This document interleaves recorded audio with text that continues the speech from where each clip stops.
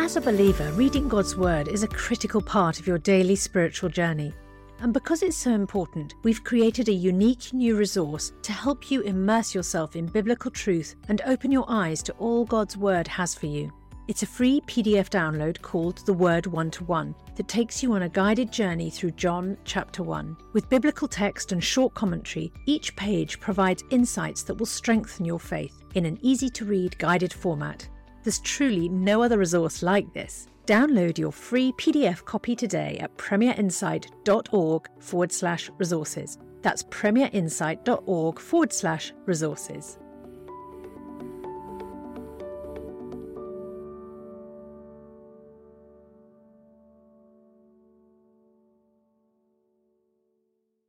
Welcome to this replay of Ask N.T. Wright Anything, where we go back into the archives to bring you the best of the thought and theology of Tom Wright, answering questions submitted by you, the listener. You can find more episodes as well as many more resources for exploring faith at premierunbelievable.com, and registering there will unlock access through the newsletter to updates, free bonus videos and ebooks. That's premierunbelievable.com. And now for today's replay of Ask N.T. Wright Anything.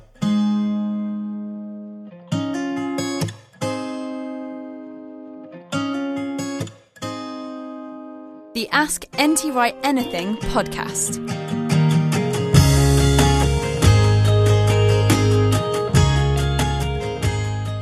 Well, hello once more. It's Justin Brierley with you, Theology and Apologetics Editor for Premier, the person who gets the pleasure of sitting down every so often with New Testament scholar and prolific author Tom Wright to ask your questions here on the show, brought to you by Premier in partnership with SBCK and NT Wright Online. And today, in episode 12, we're returning to the Old Testament with your questions to Tom on Genesis, evolution, Adam and Eve, and the fall. And Tom's going to be pulling out the guitar again for something special at the end of today's show, so stick around for that. It's a song with lots of Genesis overtones and based on Bob Dylan's Shelter from the Storm. Now, if you'd like more episodes, updates, the bonus video content, or indeed want to ask a question yourself for a future programme, do please register at asktwright.com. And congratulations to all the winners of the Bible for Everyone. That was a competition we were running through to the end of March. Signed copies of that book on their way to the winners, including Barry in London, who was delighted when I told him he was getting hold of a copy.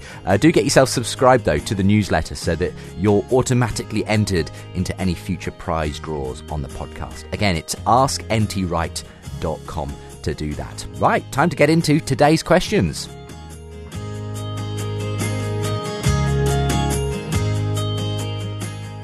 Well, welcome back to the show. It's the Ask N.T. Wright Anything podcast with me, Justin Brierley, and Tom Wright. And we're back again with our Jaffa cakes and our fruit and our cups of tea. It's got to that point in the day where we're on to the tea. And that's a rather good thing because we're going to be tackling a big old subject, Genesis, evolution, Adam and Eve, the fall. These are the questions that I've brought together for today's podcast, Tom. Of course, in a previous podcast, you played for us that song you composed Genesis, with Francis Collins, Collins, which I thought has tremendous words. There's a lot of depth to it, but obviously a song can only say so much, and so can a podcast at the end of the day. Sure. These are big issues, aren't they? Sure. We'll do our best, though. Let's start with George in Mexico. Thank you for listening from Mexico, George. And he says it's simply the age-old question, variously put. Is it indispensable in the interest of a strong Christian faith to be able to reconcile the findings of science with the literal interpretation of the Bible? Oh, my goodness. Two big questions there. I sometimes say to people, the trouble is you think the jigsaw has pieces of this shape and you're trying to fit them together like that, but actually over time that piece of the jigsaw has got out of shape and so has this piece. So the phrase, the findings of science, is always, in fact, fluid. Yes. Every scientific finding is a hypothesis in need of verification, and again, it may take a generation or two, but then along comes Einstein who says, actually, we've been doing it wrong. Now we need to do it like this. And that goes on. And likewise, what do we mean by the literal interpretation? And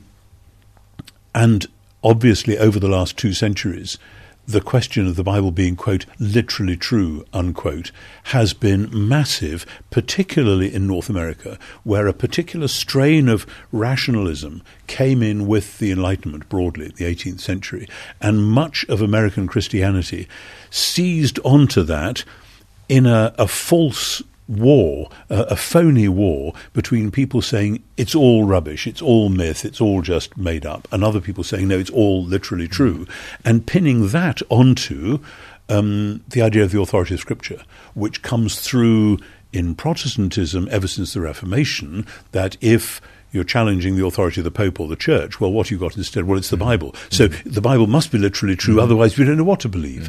And then so the Protestant emphasis on the Bible comes together with the Enlightenment emphasis on rationalism, and you got a big problem, especially when then Epicurean scientists like Erasmus Darwin, Charles's grandfather, are saying we've got to look at the way the world makes itself, which is ancient Epicureanism with a modern twist. And then Charles Darwin eventually gets on a boat and discovers some turtles and finches and so on and says, bingo, got it, this is how it all works, sort of. But then the new thing there is the survival of the fittest. And people forget that what that means is, like the idea of monkeys typing Shakespeare, and you've got to imagine really rather a lot of near misses. So for evolution to work, you have to stretch it out over massive millennia. And the ancient Epicureans saw this as well as the modern ones. This is not a modern idea. But this is where the idea of evolutionary development, which I think most modern Christians would happily accept in some way or form, gets hooked up with a modern idea of progress, that actually this is where everything is progressing, and therefore we, the scientists, are telling you the way the world is, we're telling you the way history is going. That's where the problem comes, because actually science doesn't do that, and actually nor does a so-called literal interpretation of Genesis either.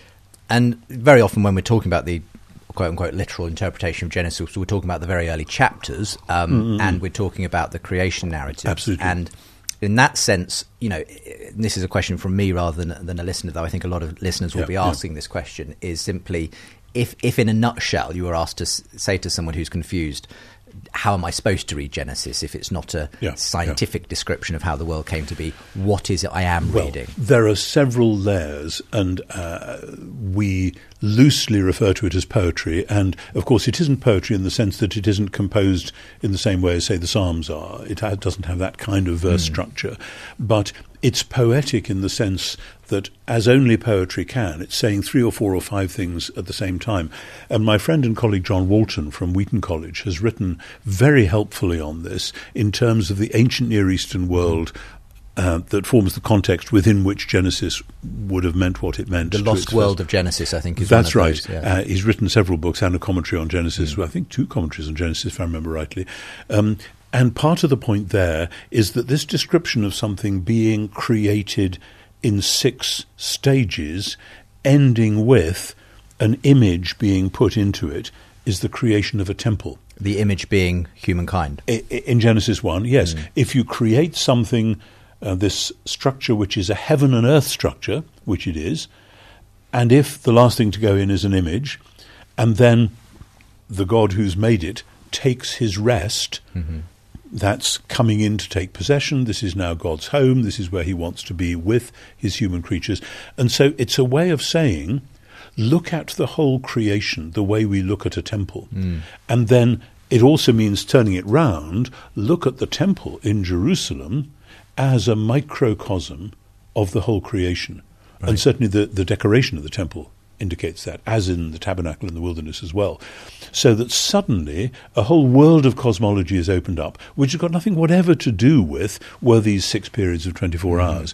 Now, actually, most British Christians, and I think most Christians around the world, don't get hung up on the 6 periods of 24 hours in the way that some Americans still feel they have to.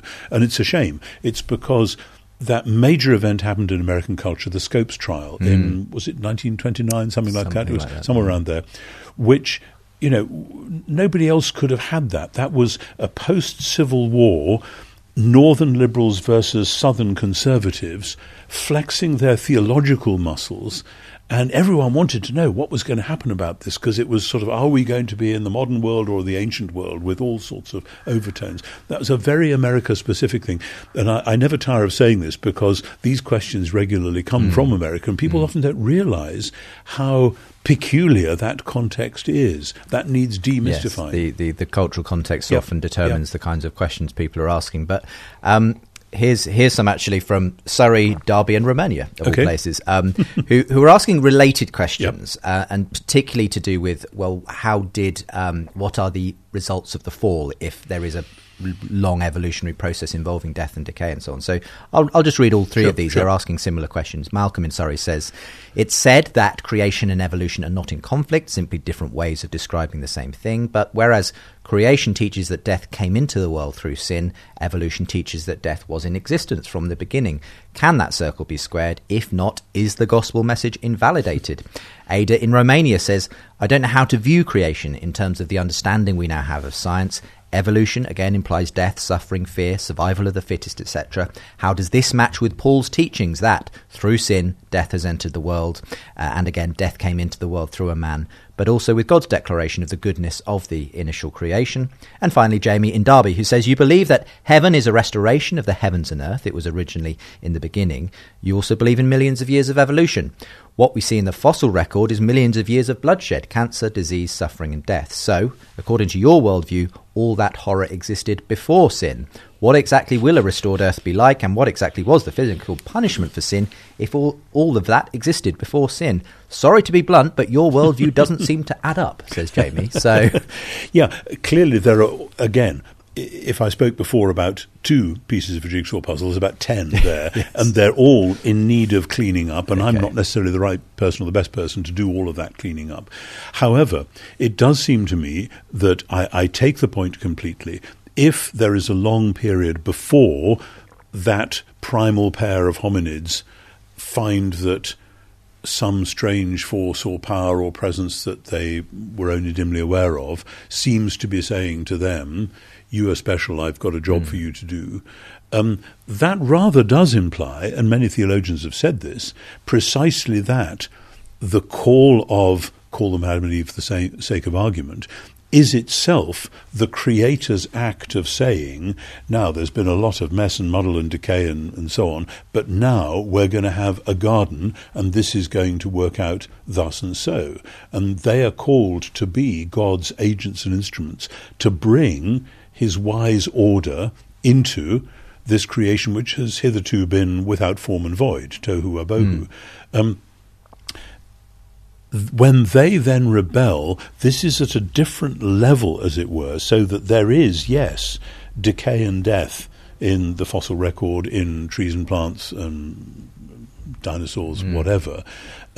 But when they are told, on the day that you eat of it, you will die, there is something else going on there, a different level, which I think may correspond in some ways, though I've not really worked this out, to what you get in the book of Revelation when it talks about the first death and the second death, that there may be different levels, different meanings of death, and that Paul is definitely looking at the second one. But the other thing we have to realize there is that as with Genesis 1 and the temple, so with Genesis 3, if we assume, as most people do, that the Pentateuch is being edited at least during the Babylonian exile, and it's seen as a whole, so that there's a narrative arc from the beginning of Genesis to the end of Deuteronomy, clearly the end of Deuteronomy is saying, here is the law given to Israel. If you obey, you will live. If you disobey, you will die. And what will die mean? It will mean exile, the curse of exile. Deuteronomy 27, 8 and 9, picked up at the end of Leviticus 18 as well. And then there is the prospect of restoration. But that's how the narrative works. And so anyone in Babylon, in the Jewish community, in sort of the middle of the first millennium BC, writing or reading or editing Genesis 3 would say, we know exactly what the story is about. Here's a family who are given a task, given a lovely land to live in, told to be responsible, who blew it, disobeyed, and they get kicked out. And that is the ultimate death, because how can you sing the Lord's song in a strange land? In other words, this is already an allegory of Israel, or vice versa. Israel is to be seen as acting out what's happened to all the human race. So you've got these different bits of the great Jewish story jangling against one another, and until you've put all that back together again, it's hard, as it were, to put the different elements into a rationalistic scheme and say, well, Paul says death entered, so how are you going to do that? So I'm not saying that solves the problem. In a sense, it complexifies it further, but I think it's a healthy complexity, which then enables us to say that there are levels of death, that God's choice of the humans was in order precisely to bring new life and coherence to the chaos, the tohu wabohu, that when they messed up, this was the beginning of a new level of death, which then had to have a new sort of injection of life, that the work of the ultimate human Jesus has to do what Adam and Eve were supposed to do, but also to rescue them in the process. And that, I think, is why Romans 5:12-21 is such an incredibly difficult and dense passage. Paul is saying all of that at the same time. Right. Before we rejoin the rest of today's podcast, I have a very special offer for you to help you have an even more meaningful spiritual experience this Easter. As you know, N.T. Wright is without doubt one of the greatest Christian thinkers and apologists of our time, and some of Tom Wright's answers to questions about Jesus' death, resurrection and return are some of the most poignant and thought-provoking. That's why we've created a brand new downloadable devotional resource that's perfect for the Easter season, featuring these questions and Tom's answers.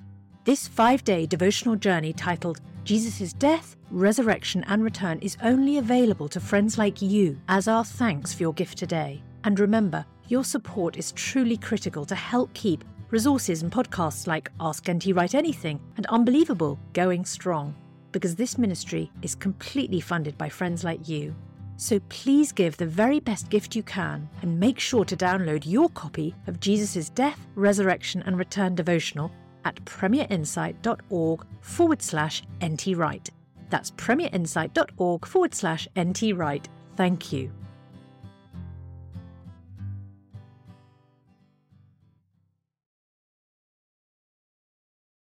Well, let's talk about that again from a different perspective. Robin Downderry asks, what is Genesis 3, by which I assume he means the sort of passage about the fall of Adam and Eve, the rebellion, trying to tell us about a fundamental fracture between God and man?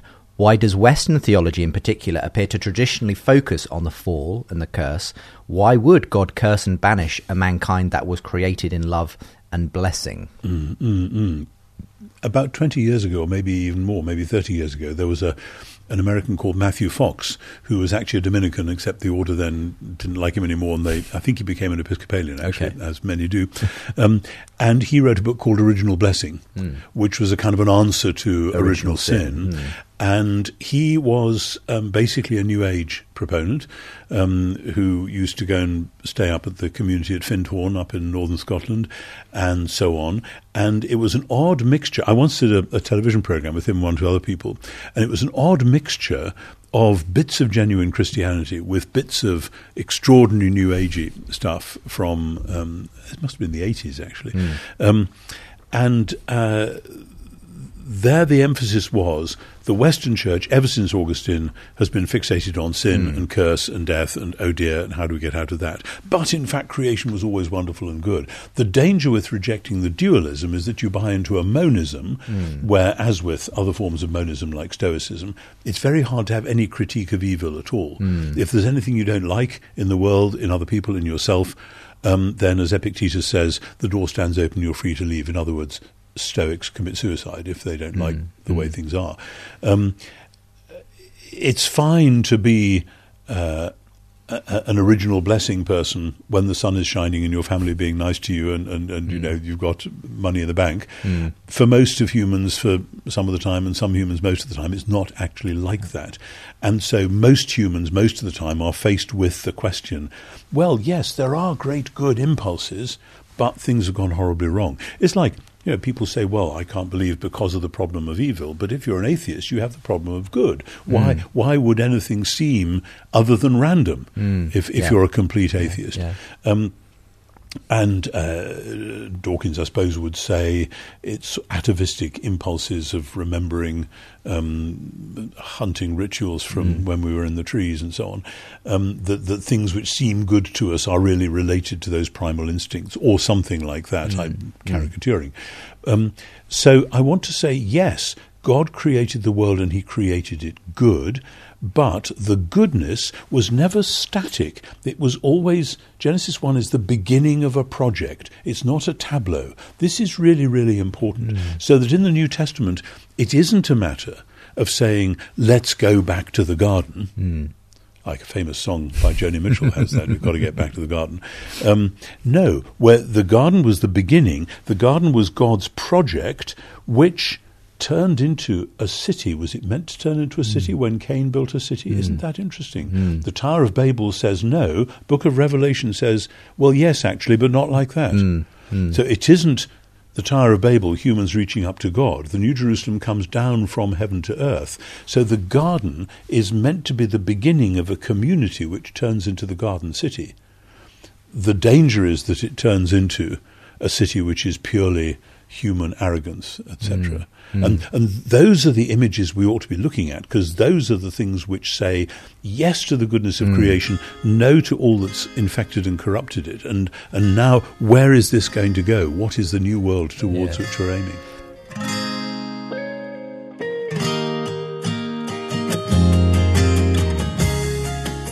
The Ask NT Wright Anything podcast is brought to you by Premier in partnership with SBCK and NT Wright Online. Now, NT Wright Online is the place where you can find all of Tom's online theology courses taught by Tom himself in video format. Now, if you've been around church, you probably know the Lord's Prayer, but have you ever really thought about it and why Jesus gave it as the model for talking to God? In his brand new course, Tom will guide you through the context that informs the Lord's Prayer, the deeper ideas in it you may not have noticed, and practical ways in which the Lord's Prayer can shape your daily spiritual practices. And podcast listeners can get it absolutely free. Just go to ntwrightonline.org/askntwright.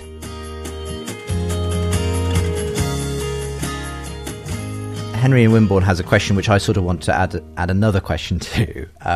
Henry asks, did sin come into the world through Adam? Satan was already present, and along with him sin. If God is going to finally deal with Satan and annihilate him, why didn't he do this before he created Adam? I suppose I want to go to another facet of that, which is, but what do you conceive is what happened when that fall, whatever form it took, that rebellion happened? What did that sow into creation, and how is that something that is responsible for the physical attributes, this creation that is subject to decay, as Paul puts it? Yes, in a sense, I want to say the creation was, before the call of these two hominids, was already decaying and going through a cycle. It had that nature. But the human project was to take it from there and move it into the new way that God intended it to be. It's very difficult to cash out Genesis 3 into any other sorts of propositions. Whichever things one does, there will be elements missing, and this is of course notorious. And but I do want to say that the early pair, if they were a pair, and I don't much mind if there were exactly two of them, but you know what I mean. The early hominids who are given this vocation are thereby given a call to worship the Creator and reflect his wise stewardship into the world. And somehow there is this tree, in inverted commas, and this snake, in inverted commas, which say there are other possibilities here. Do you have to do this? And I wouldn't go all the way into the traditional, quote, free will defense, unquote, as though we had to have freedom in order for it to work. But something like that needs to be said along with all the other things that are going on. And part of the rationale of why there's a snake seems to be that in the lavish, extraordinary creation that God made. Once you get away from sort of thinking of God simply with these 6 periods saying, now I'm going to do this, now I'm going to do that, now end of conversation. Once you move with somebody like John Polkinghorne into a much more open idea of God, dare we say, experimenting, God saying, let's do giraffes, why not? Let's do pineapples. I mean, you just have to think around creation a bit, and you have to say God was having fun with this stuff, but out of all of that, God is a much more unpredictable God. The danger is that I think ever since particularly the deism of the 17th and 18th century, we tend to see God as the clockmaker, as the one who's made a machine that ought to work, and if it isn't working, it's his fault for making it wrong. And I think that's a fundamentally wrong view of God. I mean, coming back to Henry's question where he asked sort of about the role of Satan in all this, and I have heard others speak of the idea of a sort of fall before the fall, the kind of the cosmic fall, which at some level precedes and is kind of, I've heard theologians speak of that as being the thing that creates the nature of the universe into which Adam and Eve are this project of restoration. I'm not sure about the word nature, but there's some sense in which a cosmic fall, and I forget the exact reference in Scripture, but where we only have a very brief mention of it, but the idea that there was an angelic rebellion.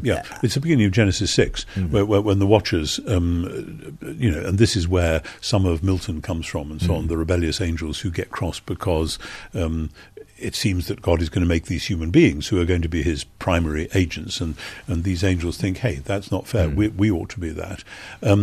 There is enough in Scripture about that, in some of the Psalms as well, actually, for one to say something like that seems to be there. What we have to have again and again with Scripture is appropriate hermeneutical humility. This doesn't mean that we can't know things. It means that we just may not have very good language for this. And I think they were as aware of that as we are. Just like we today, we talk about there seem to be some forces unleashed. You look back at the history of the 20th century and you say, in the 1930s, there just seemed to be demonic forces unleashed. I have no idea what that phrase actually means, but what we're saying is more was going on here than simply the sum total of a few wicked human beings. Something else was at work, rather like Scott Peck says in his book, People of the Lie, that there's a certain amount that humans just do by messing up, but then there is another dimension beyond that. And it seems to me that to project that back onto early cosmology cautiously is quite a wise thing to do, because Scripture does seem to be doing that. And that doesn't exactly explain why there's a snake in the garden, but I think you have to say something about the freedom of God and God's lavish letting be, God saying, let there be this, let there be that. And the things that God says, let there be to, are not puppets. There's a sense in which God does and doesn't control them, like the author of a novel does and doesn't control the characters. If the author of a novel tries to control the characters too much, it'd be a very bad novel. Yes. Let's get a last question in from S. Drummond in Texas. And I think this does fall into the sort of whole free will sort of question. But S. Drummond says, one question I've never found an answer nor have seen discussed among theologians, and I did study theology and philosophy, regards Adam and Eve's fall. And he says he understands the Bible passage may be allegorical, but how could their disobedience be a punishable sin if they were created pure and couldn't tell the difference between good and evil before committing the sin? If they committed the sin willingly, it means they chose evil over good and could already tell the difference. If they did it ignorantly and couldn't differentiate good from evil, then God would have been unfair in his judgment. The only logical answer, in my view, according to the story of Genesis, is that they already knew good and evil. Yeah, this is a cleverly argued little bit of sort of philosophical speculation. And as an exegete, as a historian, I'm always wary when theologians or philosophers say this must have meant or would have been or whatever, because I want to say, hang on, what is being smuggled in here? And I would want to take that whole paragraph and just gently unpick it and say, are we sure about these moves here? Because when somebody addresses you and says, I love you, you are my people, I want to reflect myself through you into my world, then this isn't, now we have a sort of a moral index of what good and evil means. It means, oh, wow, you are amazing. We are your people. We bask in that. How delightful. And the giving of a command or a prohibition implies something about this is what you ought to do, obviously. And you could stand back from that and say, well, hang on, I'm going to be a philosopher for a minute, and this means you're teaching me a bit about good and evil, doesn't it? But if they haven't got any such idea yet, it says, okay, that's what you want us to do, but then guess what? There's some other way which is impinging upon us. And I think the knowledge of good and evil in Genesis is just one of those very, very profound things. I don't think it's, oh yes, I know that there is a difference between good and evil. I think it's actually a knowing by experience. We have now found out what the difference is. That good is life, and evil means darkness and exile and curse. So I think the knowledge of good and evil is not just a head knowledge. We've got this index and we understand that there is something called good. And I think it's you'll know what it's really all about. It's the sort of experiential sort of like C.S. Lewis says somewhere about somebody who climbs up to a high diving board, says, you want to know what a 50-meter thing dive is all about, wait until you're standing there, then you'll know what it's really all about. Well, thank you very much. There's, again, a lot of ground covered there in various different ways. Just before we finish up, you mentioned John Walton as possibly a good place to start exploring these issues. Any other recommendations for people who want to get their head around the whole way to put Genesis together and the fall and everything else? With, I mean, I have been very struck in the last 5 or 6 years, the last 10 years really, by this whole business of temple theology in Genesis. Gregory Beale's book, The Temple and the Church's Mission, starts off with some of that and develops it in terms of a forward-looking way, instead of going back to creation. No, the church's mission is to be the temple of God in the world, for the world, against the day of the new creation, etc. That's been very helpful. John Levinson, the Jewish studies professor at Harvard, who's a remarkable Jewish scholar, he has a book whose title is just slipping my mind, but you can say it. I will let later. People know. I'm sorry, this is just sheer old age kicking in, plus the fact that I got up very early this morning. I think it's Creation and the Persistence of Evil. Okay. But that is a very sensitive and interesting Jewish reading of not only Genesis but what follows from it. Well, I will make sure listeners have the correct title and where to get hold of it by the end of today's programme. For the moment, Tom, thank you very much. Thank you. Thank you very much.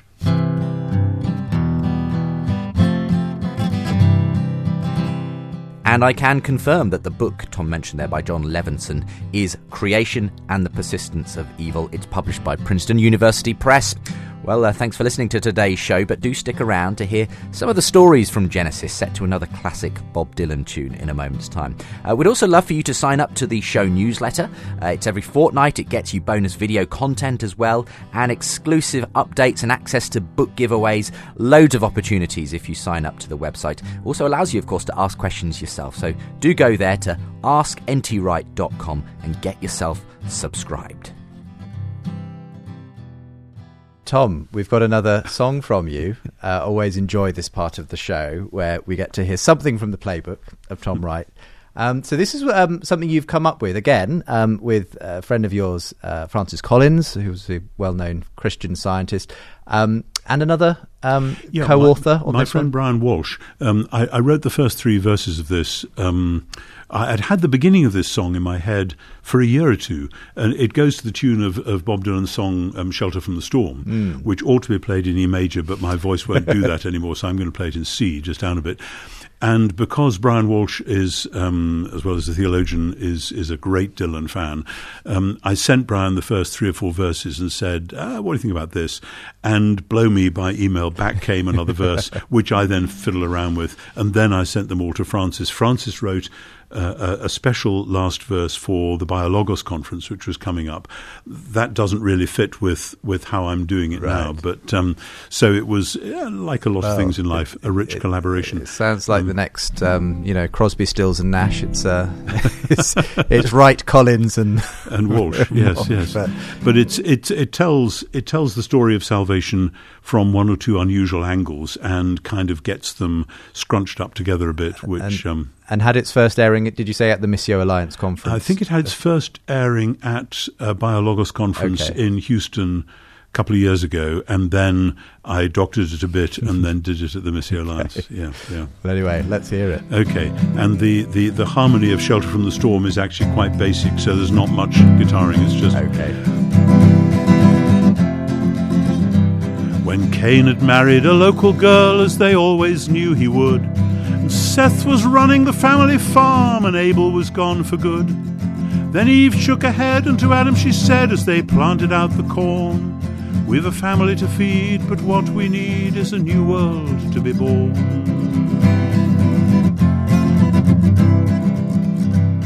When Cain had built him a city, as they always knew he might, and they planned a tower right up to the sky so the top would be out of sight, then Adam sighed and to Eve replied as they faced the neighbour's scorn, "A city means greed, but what we need is a new world to be born."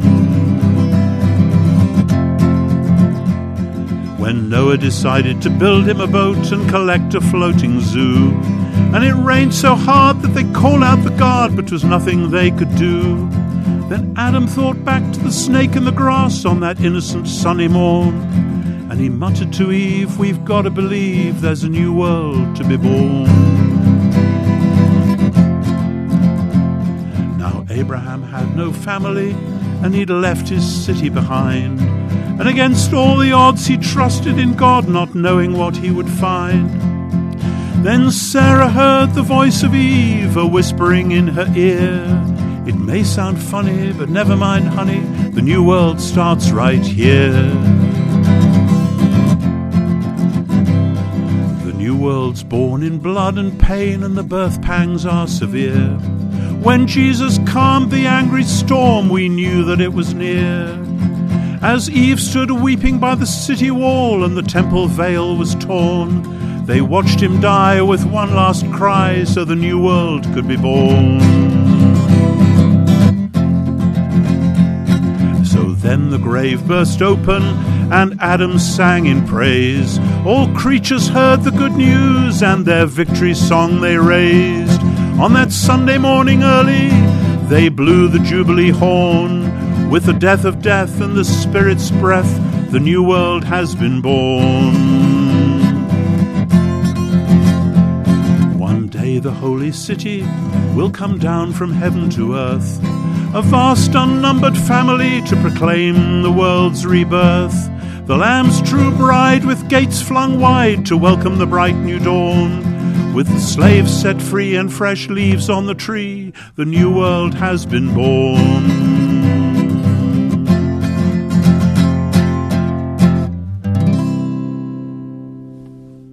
You never heard that before, did you? No. Well, there it is. McCartney and Bob Dylan, they know there's this fruitful sideline in theological renditions of their songs. Kickstart the new year with Premier's Bible in a Year podcast. In the beginning, God created the heavens and the earth. From Genesis to Revelation in a year's worth of daily readings. He who testifies to these things says, "Yes, I am coming soon. Amen." Premier's Bible in a Year podcast. Available now on all platforms, as well as Premier.plus.